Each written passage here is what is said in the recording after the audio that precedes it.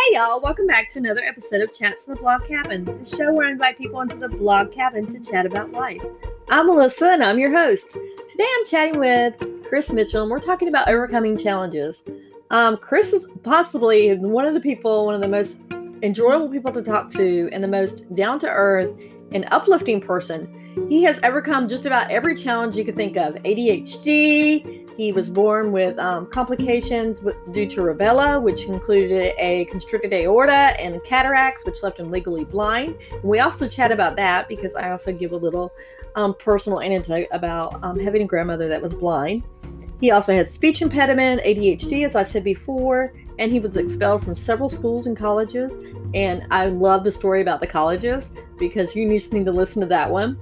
Also, he grew up suffering from depression and had a verbally abusive father. So you think all these things stacked up against him. And then when he was engaged to his dream girl, Chris suffered a stroke to his spinal cord. So, which robbed him of his ability to run, walk, stand, and basically he could have been depressed and could have led to other things. But no, he took it as another obstacle to overcome, another race that he had to run, another challenge that he had to overcome. And it wasn't a challenge that depressed him. It was a challenge that, okay, how am I going to get over this? What is my next steps? Never once in this whole conversation that we have with him does he ever say, poor me, pitiful me. And I even ask him several times, I'm like, how do you stay so positive? And his sense of humor just goes on and on and on. And I think with this one and combined with the one that's going to be at the end of the week with Alan Klein, you'll see the humor coming across as well. And then next episode after this, I have one with someone who had a severe back injury, and he's overcome a lot of stuff. So this week is all about overcoming challenges. So I hope you enjoy this episode with Chris. And you know what I need you to do right now? That's right. Start listening.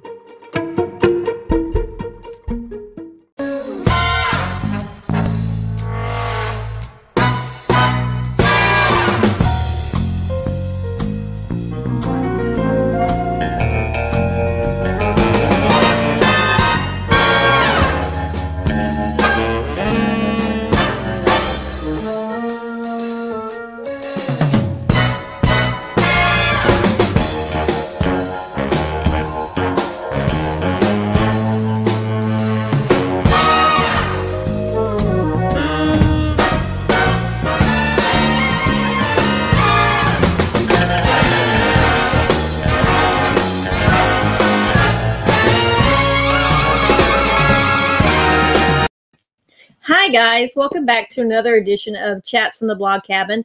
To say that my guest today has overcome a lot of challenges in his life would be an understatement. He has overcome a lot of challenges, but he's come out stronger. You've overcome a stroke, blindness, ADHD, severe speech impediment, constricted aorta. Wow. And you're still standing. Wow. I'm in awe right now. So, Chris, why don't you tell us a little about yourself before we get into what you do now? Well, thank you very much for having me here today, Melissa. A little bit about me. Yes, I do have a constricted aorta that was a birth defect caused by the rubella syndrome when I was born. And which I know that's a redundant statement. I know my writer friends are going to say that's redundant, and it is. But I also was born with cataracts, which left me legally blind. 2,200 in my left eye, 2,300 in my right eye. I'm not able to read out of my right eye, and I've never legally, notice the word legally, driven a car in my life. And yes, I was born with a very severe speech impediment that forced me to be in speech therapy before I entered preschool. I did that all the way through high school, and I did fulfill a childhood dream of working in broadcast radio for the earlier years of my adulthood. I'm in the later years of my adulthood. Won't say how late I am, but I am in the later years, and I'm proud of that. So yeah, I've had that. I've had those things. I had ADHD. I was kicked out of an elementary school, a high school, and 2 colleges, but yet I'm still a pretty smart guy. And one of the colleges wound up hiring me to teach a course there. So it was karma. It was a great experience for me. I also have lived through and was raised by a functioning alcoholic father who's since passed away, and dealt with the verbal abuse from him. And of course, the biggest thing that's happened in my life, besides my marriage to my wonderful wife, has been my ischemic stroke to my spinal cord, which occurred in my mid-30s while I was engaged to her. Wow. There's so much to unpack in that whole intro right there. But let's first talk about the college hiring you, the college that you got kicked out of, hiring you back. What that must have felt like. Victorious. There was an ADHD incident, and I was at fault for what I did. I was wrong. I should have been called on the carpet for it, which I'm fine with. I should not have been expelled from it because it blew out of proportion by administration more than it should have. And I fought it. I appealed it. It got expunged, but I did not feel comfortable going back because I was starting my own eBay business, and I was doing that from my 1-bedroom apartment. And I created my own eBay course to teach others how to buy and sell on eBay. And I convinced the college to hire me back to teach a community education course. It was very rewarding, and did not do a victory lap around the school saying, ha, ha, ha, you took me back. But I did enjoy the irony of working at the same college who just 3 years earlier told me to go pack my stuff, go, and don't come back. So it was kind of great because it meant I overcame my ADHD suspension or expulsion and was back on track of getting my life where I wanted it to be. Wow. So the ADHD, is that something that you still have now, or is that something that you control with medicine? Because my middle daughter actually has ADHD as well. So I know where you're from with that. No, I'm not on any medication at this point. I was up until until I moved here to Missouri. I had my stroke in California. And I'll tell you, if you want to calm down ADHD, have a stroke. It really keeps you from bouncing off of things. And I kind of manage it by, I know there's certain times of the day I can be very focused, and other times of the day I have to be kind of no boundaries, just do whatever I want. And as long as I stick within that schedule that I've learned from studying myself, like in the mornings is the best time for me to write. The afternoons, I'm more creative in my business. And the evenings, I tend to be a little bit more off the wall, a lot of energy. And I just sit in my recliner because since my stroke, I can't walk. I use a rollator. I just bounce off the wall, watch TV. I can't really focus that well. So I've learned to manage my time, what times of the day I could be doing certain stuff. And if I stick to that schedule, I do pretty well. And as you can tell, I have a lot of energy when I do these interviews. Well, you can tell because your eyes are all over the place when you're talking, which is great. That's not because of ADHD. I have segmentation in my eye from birth. So that had nothing to do with the ADHD. Okay, let's talk about the blindness, because a lot of my viewers and listeners don't know, but my grandmother was legally blind. My dad was very involved in the Lions Club because my grandmother was legally blind, but she didn't let that hold her back. So obviously you have not let being legally blind hold you back. So let's talk about that. Yeah, I was born with cataracts, as I mentioned a few moments ago, which did result in my vision being 22 on my left, 23 on my right. I've had my cataracts removed, but my vision is still pretty bad. And as you get old, they get bad too anyway. But as a kid, I went to the Missouri School for the Blind, a great school, through second grade until they said, you may want to get your education somewhere else, to my parents, before I entered my third grade year. But one of the things that I believed in was the world's not going to adapt to my limitations. And back in my day, I'm a child of the 70s. We had those old rotary phones. I don't know how many of the younger kids know what a rotary phone is, but it's a big circle that you put your finger in and you dial. Mm-hmm. And my parents got this overlay, big cardboard cutout that went around it to make the numbers larger. And I took it off the phone. And I told them, I don't want that. And they asked me why. And I said, because the world is not going to adapt to me. I got to adapt to it. So I taught myself how to just feel where the number 2 hole is, to put my finger in and dial the number 2 or whatever number I wanted. My parents have always been amazed at how I could put my hand on top of the old cable box and just press in the numbers for a channel without even seeing the digits. I just learned to adapt to the world, and because the world's not going to adapt to you, you got to adapt to it. And the sooner you accept that and you start doing that, the further you're going to go in life. Do you think that helped you when you suffered your stroke, helped you with your recovery as well? I think that, along with my ADHD and my attitude since I was a kid, which is what got me in a lot of trouble with my ADHD, I was a stubborn kid. I believe there is no rule that applies to me. All the rules apply to everybody else but not me. I'm the exception to every rule. So I was very stubborn. And because of that stubbornness and bullheadedness that I had, that helped me fight all my disabilities and challenges, including my biggest one, my stroke. I have a great nephew who is born without a hand. He has a stub, but no fingers or anything. Mm-hmm. And he has the same stubbornness. And I try to tell his parents, my nephew and his wife, you don't want to get rid of that stubbornness and defiance. You got to tone it down so he knows when to use it and when not to use it. You don't want to get rid of that, because that stubbornness that he's not going to let anything stop him is something that's going to serve him really well as he ages. And I believe that's true for everyone who faces a challenge. So what do you tell people when they look at you and like people will say, "Oh, I'm so sorry all this stuff happens to you," that pity, because a lot of people think that you should pity yourself. What do you tell them? Because obviously you don't throw yourself a pity party, do you? No, I do not. Actually, it's one thing I talk about my book, which I'm sure we'll get to a little bit later. When I had my stroke and I came home from the hospital, I went out to meet my fiance at the college where she worked. And the bus driver who drove me there, a city bus driver, knew me before my stroke. And he just was not himself when he saw me. It took him by surprise. A teacher friend of hers, a professor friend of hers, also, her jaw was at the floor the first time she saw me in my wheelchair. And it got to me, and I thought, you know what? I am not going to let those people bring me down. And I decided that night, I looked at my wheelchair, I was sitting next to it, and I said, it doesn't define me. And that has been my mantra. I taken anyone who wants to pity me, and I took that as fuel. I'm going to show them there's more to me than my disability. I want people to say Chris Mitchell is an author, a writer, a speaker, a podcaster, all these other things. And at the end of the sentence, they might say, and by the way, he's disabled, if they even say that at all. So when people pity me, I take that not as, oh, they're feeling sorry for me, and I don't feel sorry for myself.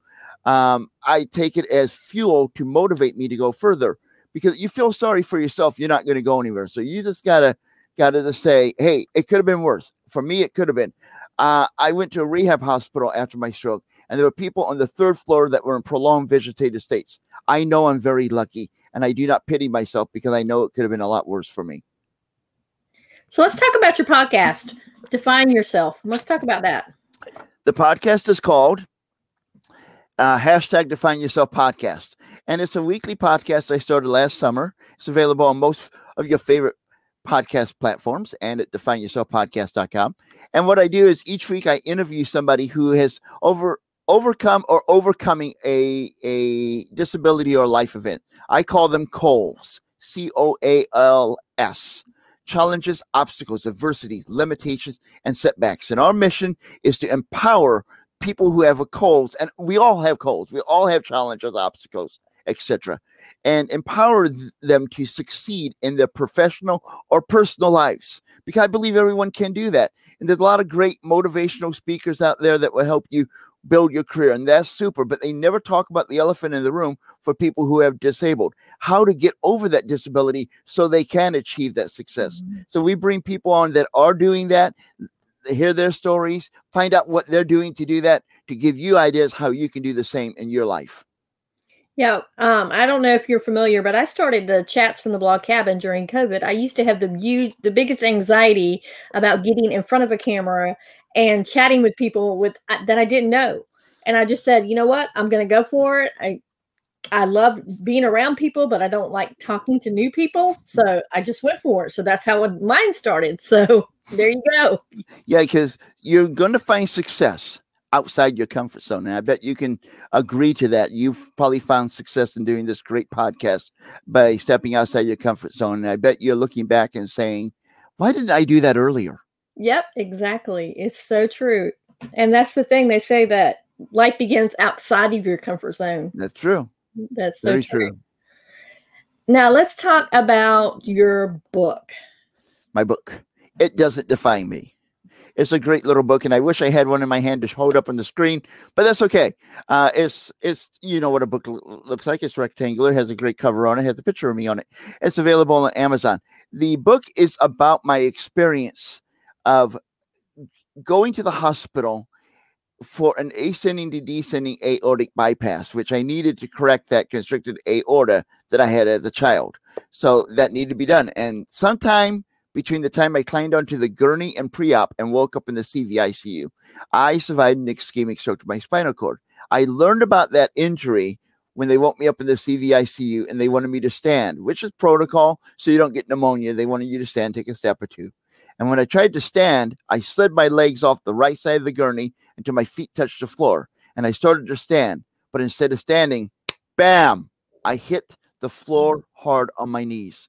We thought it was a fluke. We tried it again a half an hour later, and I went down even faster. The nurses scurried back to the desk, started chatting, and I knew there's something wrong here. And it was determined after an MRI a few days later, I had an injury to my spinal cord. They did not tell me it was an ischemic stroke to my spinal cord while I was in hospital. I had to fight my doctor to get that diagnosis about 3 months later, because hospitals, if they make a mistake, the last thing they want to do is admit that. So I went through that. The book also talks about my experiences in rehab, coming home, having to make my house ADA friendly, a life-threatening blood clot that I had. I had a burning pain in my leg. I thought it was muscles regenerating, nerves coming back, whatever. So I took hot showers. That was the worst thing I could have done. It turned out I had a life-threatening blood clot. I had to go back in the hospital, got kicked out of PT. And it talks about my story in PT and what I did when my insurance company stopped paying for my physical therapy. It's written for anyone who's had a stroke or any kind of disability and their caregivers, because a lot of people who have strokes are not verbal or cannot communicate as well as I can. So I try to write it, letting you go inside my mind to understand what that person who has a stroke who may not be able to communicate may be experiencing and feeling, so you can help them if you're a caregiver or a loved one of a stroke survivor. So let's talk about the stroke. What caused it? Do they know what caused it? We have theories because, like I said, the hospital risk management department, which is also known as CYA, won't go into too much of it, but we did get the medical files, and either there was a sudden drop in my blood pressure during the surgery and they administered too much medicine to compensate for it. The anesthesiologist did, even though the doctor said, don't worry about it. I anticipated it. That may have done it. We also are thinking there may have been a temporary lack of oxygen going into my spine, because to lay people, what happened to me is a stroke. I found out from my doctor, and I was surprised when she said to me, the medical community sees what happened to you as a spinal cord injury. And I went, wow, I've been thinking it was a stroke. And even when I was in the hospital and heard that it was to my spinal cord, I ignored that, because people I knew with spinal cord injuries never got any better. Which is not true, but that's what I believed at the time. And so I blocked that out of my mind, because I was determined to walk again. And today I'm able to walk with a rollator. But yeah, it was it did occur, probably because of something that happened in surgery, but we cannot definitively say what it is. Okay. So let's talk about your fiance, and because most people, some people are not when they have significant others, some people aren't strong enough to handle stuff like that. So let's talk about how wonderful she is, or your wife, She is very, very, very wonderful. I'm sorry. She is very, very wonderful. She stayed in my hospital room day and night for I think it was 2 weeks while I was in hospital before I got transferred over to a rehabilitation hospital. She was there around the clock for me. The scary and the sad fact is that what happened to me can and has destroyed some relationships. And that's horrible, because the person who had that happen to them, it's like a rejection. And you know what, people? If you have a disability, whether it just happened or you have one and you're looking at dating, it's a blessing. And you may not see it, but the blessing is, if you have a disability and somebody does not want to date you, don't take it as rejection. Your disability has let you already weed out the people who are not going to be there for you when you need someone in your life as you age. So I find that as a blessing. But she was there 24 hours a day. She helped turn me in my bed, helped me open up my milk carton, because originally I had spasticity. I couldn't use my fingers that well. When I got home, she drove all the way across town to help me get dressed in the morning. And then she went halfway back across town to her job. After her job, she came back to my apartment, helped take care of me all evening until she went home at 10 at night and went back to bed, and then started the whole cycle over again. She was wonderful. And when we were about to get married in California, you had to marriage counseling. We told the the pastor what we've been through, and he said, you don't need counseling. If you two can survive that, your marriage will be fine. And we've been married for coming up on 18 years this June 7th. Wow. Congratulations. Thank you. She hasn't killed me and I haven't killed her, so that's good. I love that. Because I bet there's extra challenges on top of that. So there's extra stresses. So yes. Wow. She has to deal with my stroke and my ADHD, and she's a wonderful person. So what challenges and marriage is challenging enough. So what challenges do you face besides what on top of that? Because you said your stroke and your ADHD. Right. So are you talking about challenges in my marriage? Yeah. Okay. One of the things is I can't drive, and I've not been able to drive because of my vision and all. So there's extra responsibilities she has to take on. Like if we want to go anywhere, she has to drive, and that's fine. We live in a community now. We're in Joplin, Missouri, which is in southwest Missouri near the border of Missouri, Oklahoma, Kansas, and Arkansas. And we don't have a great public transportation system. So if I need to go anywhere, she has to get me there. She has to juggle things at her job to do that. I jokingly say to people, and I said this to a group of to some people, and they did not find it funny. It was mainly wives. I said, we have a great marriage. I make the mess and she cleans it up. And it's not because I go through the house destroying everything, but I would drop stuff and make messes, and I can't safely clean them up. So she cleans them up for me. I help out with finances, a lot of the technical stuff and logistics in our marriage.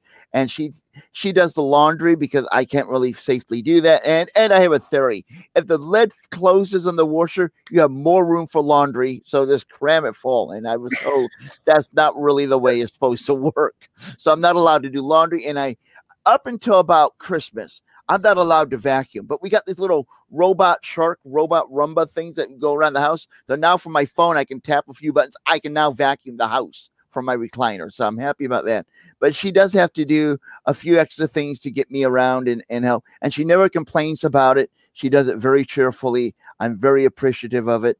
And in return, I do things for her. I make sure all of our bills get paid because her theory with mail is this. If it does not look like it's fun, if it does not say you could be a winner of $1 million, she has no interest in opening it. So if I was not the one opening the mail and reading them and paying the bills, we would have a much lower credit score. So I play like you should in any marriage. You play to your strengths.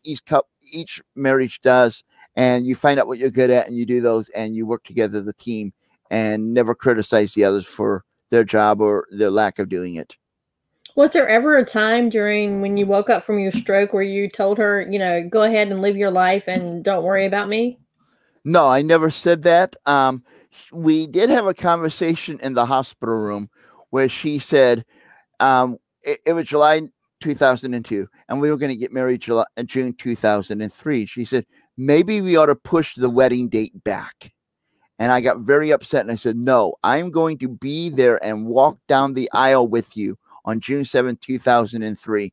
And that was the end of that conversation because I told her, we're not pushing it back. We're not letting this stop us from our plans. And I did not walk her down the aisle. I was still pretty immobile at the time. So I rode a scooter, but I was there for the wedding. I kept my word to her. And that was the only type of conversation we had regarding changing our plans after the stroke. Well, I think it's because you've overcome so much in your life that you weren't like, I don't want you. And she already knew what you overcome. Right. That you weren't pitying yourself and you weren't thinking, oh, what am I going to do now? Because you were already prepared for what life was going to bring next. Maybe not one because a stroke was the last thing I expected to happen, but I looked at it as like, okay, this is just another challenge in my life. We're going to find a way through this. So how do you get that mindset of that's another thing in my life? How am I going to get through this? Well, at the age of my stroke, I've had so many other things happen, being expelled from school, losing a job here, being wrongfully terminated and all, and I've overcame all of them. So when you're facing a big challenge, look back at the things that you faced before and that you overcame and draw upon that to say, hey, I've done it before in this situation and I can do it here, because the little things that challenge us in our lives help us prepare for the bigger things that are going to come later. No, there's a lot of people that don't look at that. They look at, oh, what else is going to happen? They look for the doom, no, like the doom people. They look for what another shoe that's going to fall. What other shoe's going to fall, or what next thing? Things come in three. What's the next thing that's going to happen? So that's negative thinking. I don't allow that. So that's the thing. How do we keep positive, especially during this time, during COVID and during everything else? Well, for COVID, for example, let's take that. Because I'm disabled, I don't get out that much, which we talked about a little bit earlier. COVID has been a blessing for me because more and more people are now video chatting, and Zoom is taken off. Podcasts have taken out. So I looked at COVID and said, how can I make this work to my advantage? And I found I connected with you. I connected with other podcasts to be on. I've done 30 episodes, only 22 of them have dropped. I tape in advance, but I've done 30 interviews with people who I never met before. Mm-hmm. I've joined Toastmasters clubs from around the world and chatted with them.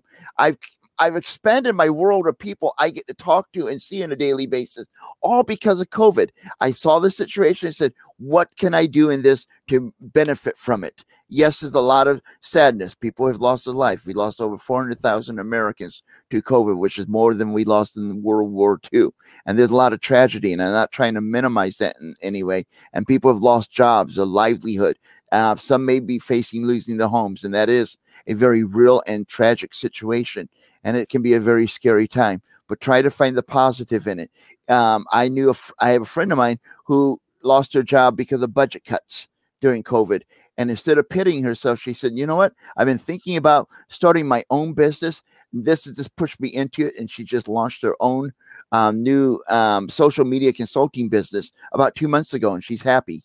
So she found the positive in losing her job during COVID. Yeah, I think a lot of people are looking at the positive. I mean, I've known a lot of people that have launched like brick and mortar stores during COVID that they wouldn't have thought otherwise to launch, because then now they're having that free time to think about instead of go all the time. They're home. They're able to free up their mind to think of other things instead of taking kids to ballet and dance and all that stuff that busies up our lives.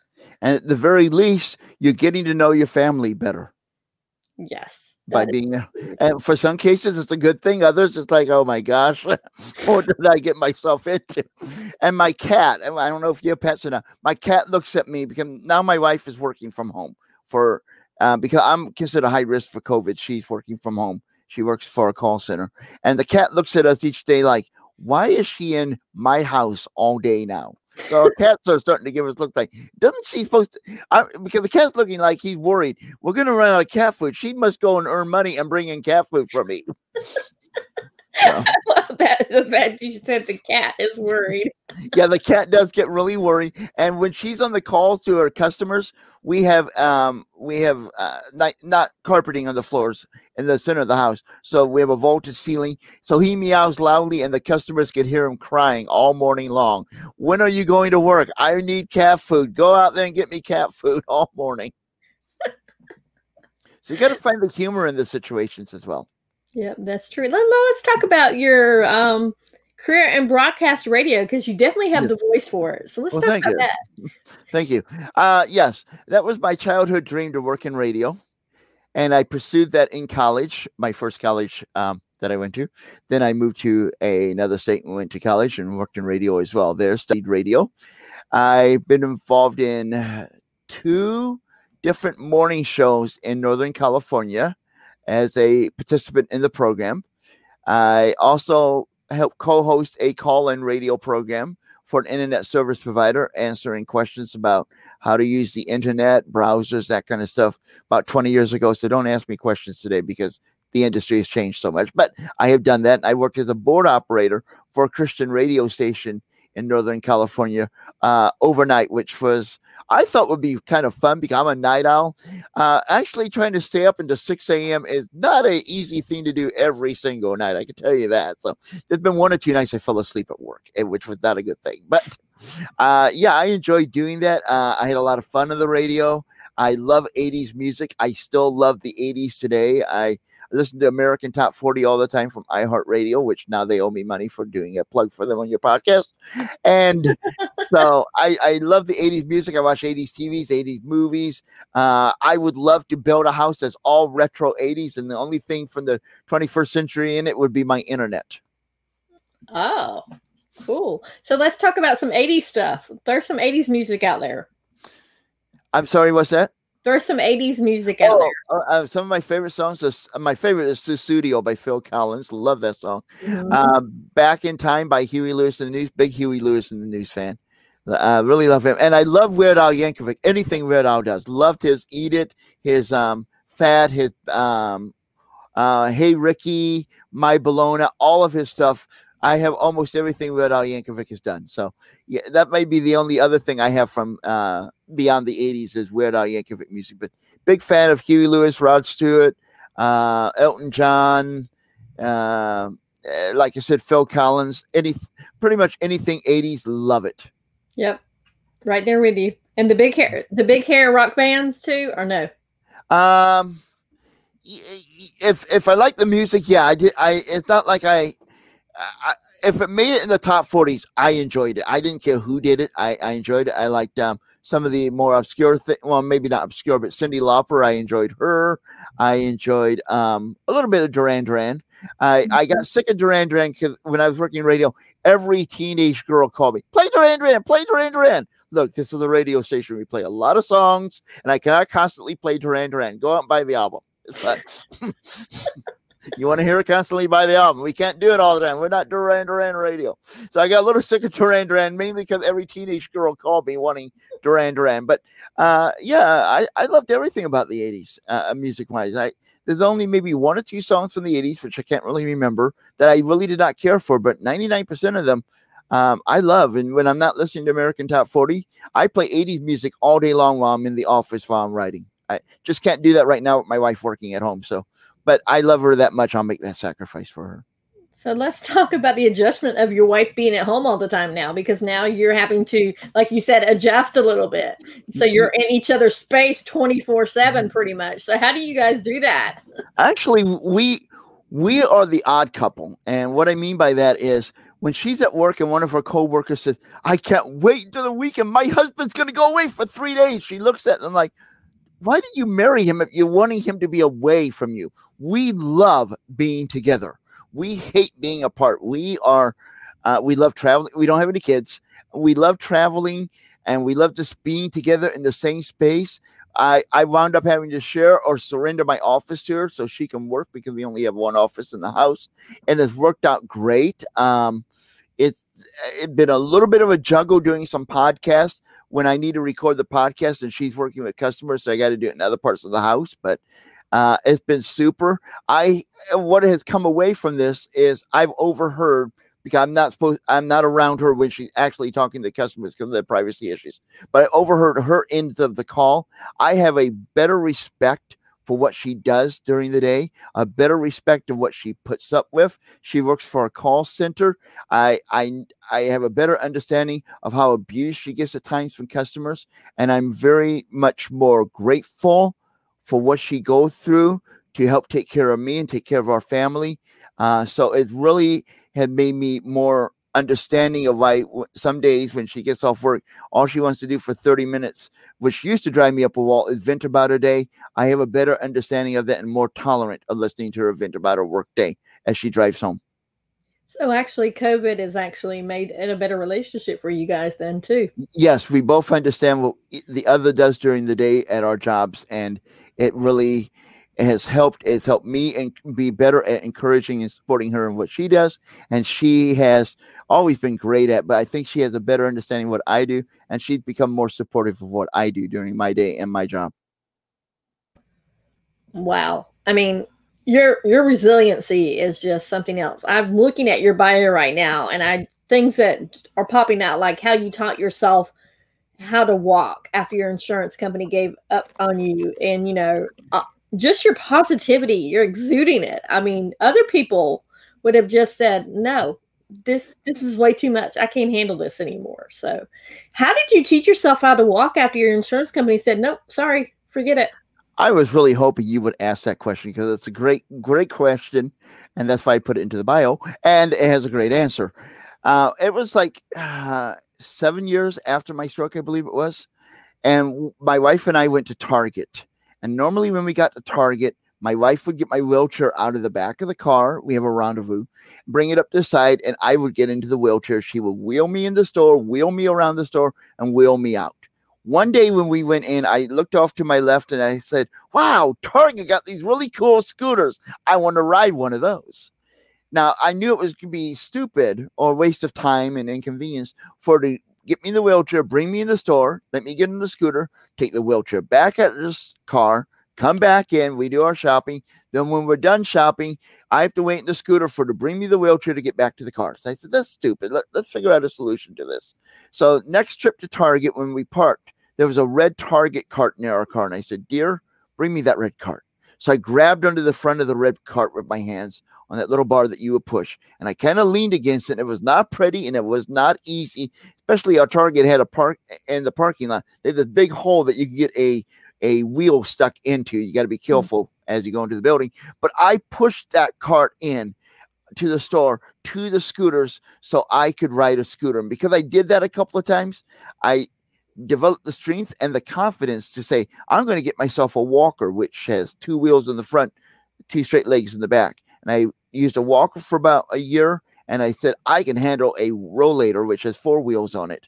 And that's how I taught myself to do it. I just said, I want this. I'm going to find a way to do it. And I started thinking outside the box. Then I used a grocery cart like a walker to begin. And that's how it began. It was very painful and difficult. And if I started walking, don't get in my way because I can only do this for a certain amount of time, stand for a certain amount of time. So, clear a path. And then I sat down hard. But now it's like a piece of cake to me. Wow. That was about 10 years ago. Wow. Just because Target got scooters, then you wanted to ride around in a scooter. Yeah. Because those are like, it'd be cool. And then instead of my wife being behind me and I can't see her, she can only see the back of my head, we could, in essence, walk side by side. Because one thing we used to do when we were dating was we would hold hands while we walked to the store. We both missed doing that. So if I'm driving the scooter, I can have one hand driving the scooter and the other holding her hand. So it kind of brought that intimacy back too when you're out in public. And I love that. That's so sweet. So that was actually the reasoning behind it. It wasn't the scooters. It was that. Well, the scooters kind of motivated it, but yeah. That was the underlying reason. Well, there was a third reason too, because when we live in Missouri in the winter, it gets very dry air. And when we were pushing the wheelchair, either I or her would get one of those static electricity shocks. And neither one of us enjoyed that. So we figured the scooter would be safer. So those are the 3 reasons I decided I'm going to learn how to do this. And I wanted to get better. I really want to walk again in my life. And it's been 18 years post-stroke, and I still believe there will be a day that I will be able to walk. I may not be able to walk, 10, 20 miles, but if I can take 2 or 3 steps without using any mobility aids, that's going to be a victory for me. So do you have a timeline that you want it done by? No, I don't do that on purpose, because if I say I'm going to do that in a year and I don't, I may be disappointed, and I don't want that. I just say before I die, I want to do that. So it's a goal that I'm always striving for and working towards, because there's a saying out there, and I can't remember who said it. We often overestimate what we can do in a year and underestimate what we can do in 5 years or 10 years. And I really do believe that's true. And if I say I'm going to do all this stuff in 1 year and I don't get it done, I know from previous experiences of doing that, I get discouraged and I will pull back on trying to do things. So I don't really set deadlines for certain things like that. Now, I do have deadlines like, well, I got to get my taxes done by April 15th. But I mean, otherwise, certain things I won't set deadlines on. And that's one of them. I just say sometime in my life, I'm going to do this. And I know that I will, because I'm working towards it every single day. So do you have other deadlines or things that you want to do in your lifetime?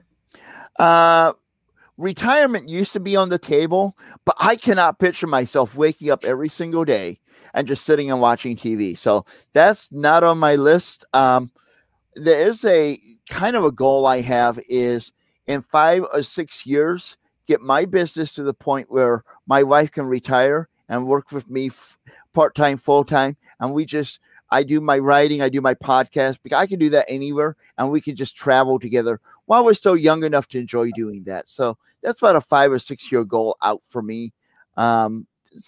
So that does sort of have a timeline, and I'm hoping to do it in 5 or 6. But I also know there's a lot of variables I cannot control. It depends on how the market goes, marketing myself, what direction things go after COVID, if podcasts are going to drop in attendance, if people are going to do less on the internet and more in real life, those kind of things. But I'm keeping it loose, and I'm hoping that in 5 years she can retire from what she's doing and work with me full time, and we can travel and just work together. What are some of the states that you want to see, or some places that you want to see? Well, one place is I love to go to Wrigley Field during a day game and watch the Cardinals and Cubs. I'm from St. Louis originally, and I just love Wrigley Field, and that's on our bucket list. We also have a goal we started many years ago, and we had to stop because of COVID. We want to visit every state capital, just to say we visited every state capital in America. So that's on our list of things to do. And I would love to go to the Albuquerque Balloon Fiesta that they have each October. Love hot air balloons, and I would love to go up in one. So that's one of my goals to do in life. So how many state capitals have you visited? Let's see. We've been to Oklahoma, Missouri, and California. So we just got started on it before COVID. So 3 down, 47 to go. 48 if you count Washington, D.C. Well, if you're ever in North Carolina, look me up. I mean, because that's where I'm at. All right. We'll keep you on that list. So is there anything else you want to share before we wrap up? Well, a couple of things here. One, I did forget, I do want to see the Space Needle in Seattle. Two, I encourage everyone, no matter what the battling or facing in life, that you can overcome it, have a positive attitude, and don't give up on yourself. And 3, if I can, I like to invite people to visit my website and my podcast. Okay. So on that note, where can people find you at? Oh, good. Nice segue, wasn't that? Worked out great. I can be found in many places. My website is I am the letter I for inspirational, M for motivational, chrismitchell.com. And it's going to be revamped in the next month. So it's going to even look better than it does today. And I'm also on social media, Facebook and Twitter at IamChrisMitchell.com. And my podcast is the hashtag Define Yourself podcast, available on your favorite podcast player close to your Apple or Android phone. All right, Chris, I want to thank you so much for joining us today and for sharing how you basically can overcome anything. I mean, and positivity is the key, not to let anything drag you down, and just to be positive about life. Yes, it is. Thank you so very much for having me today. Yes. And guys, we will see you on the next chat from the Blog Cabin. Bye.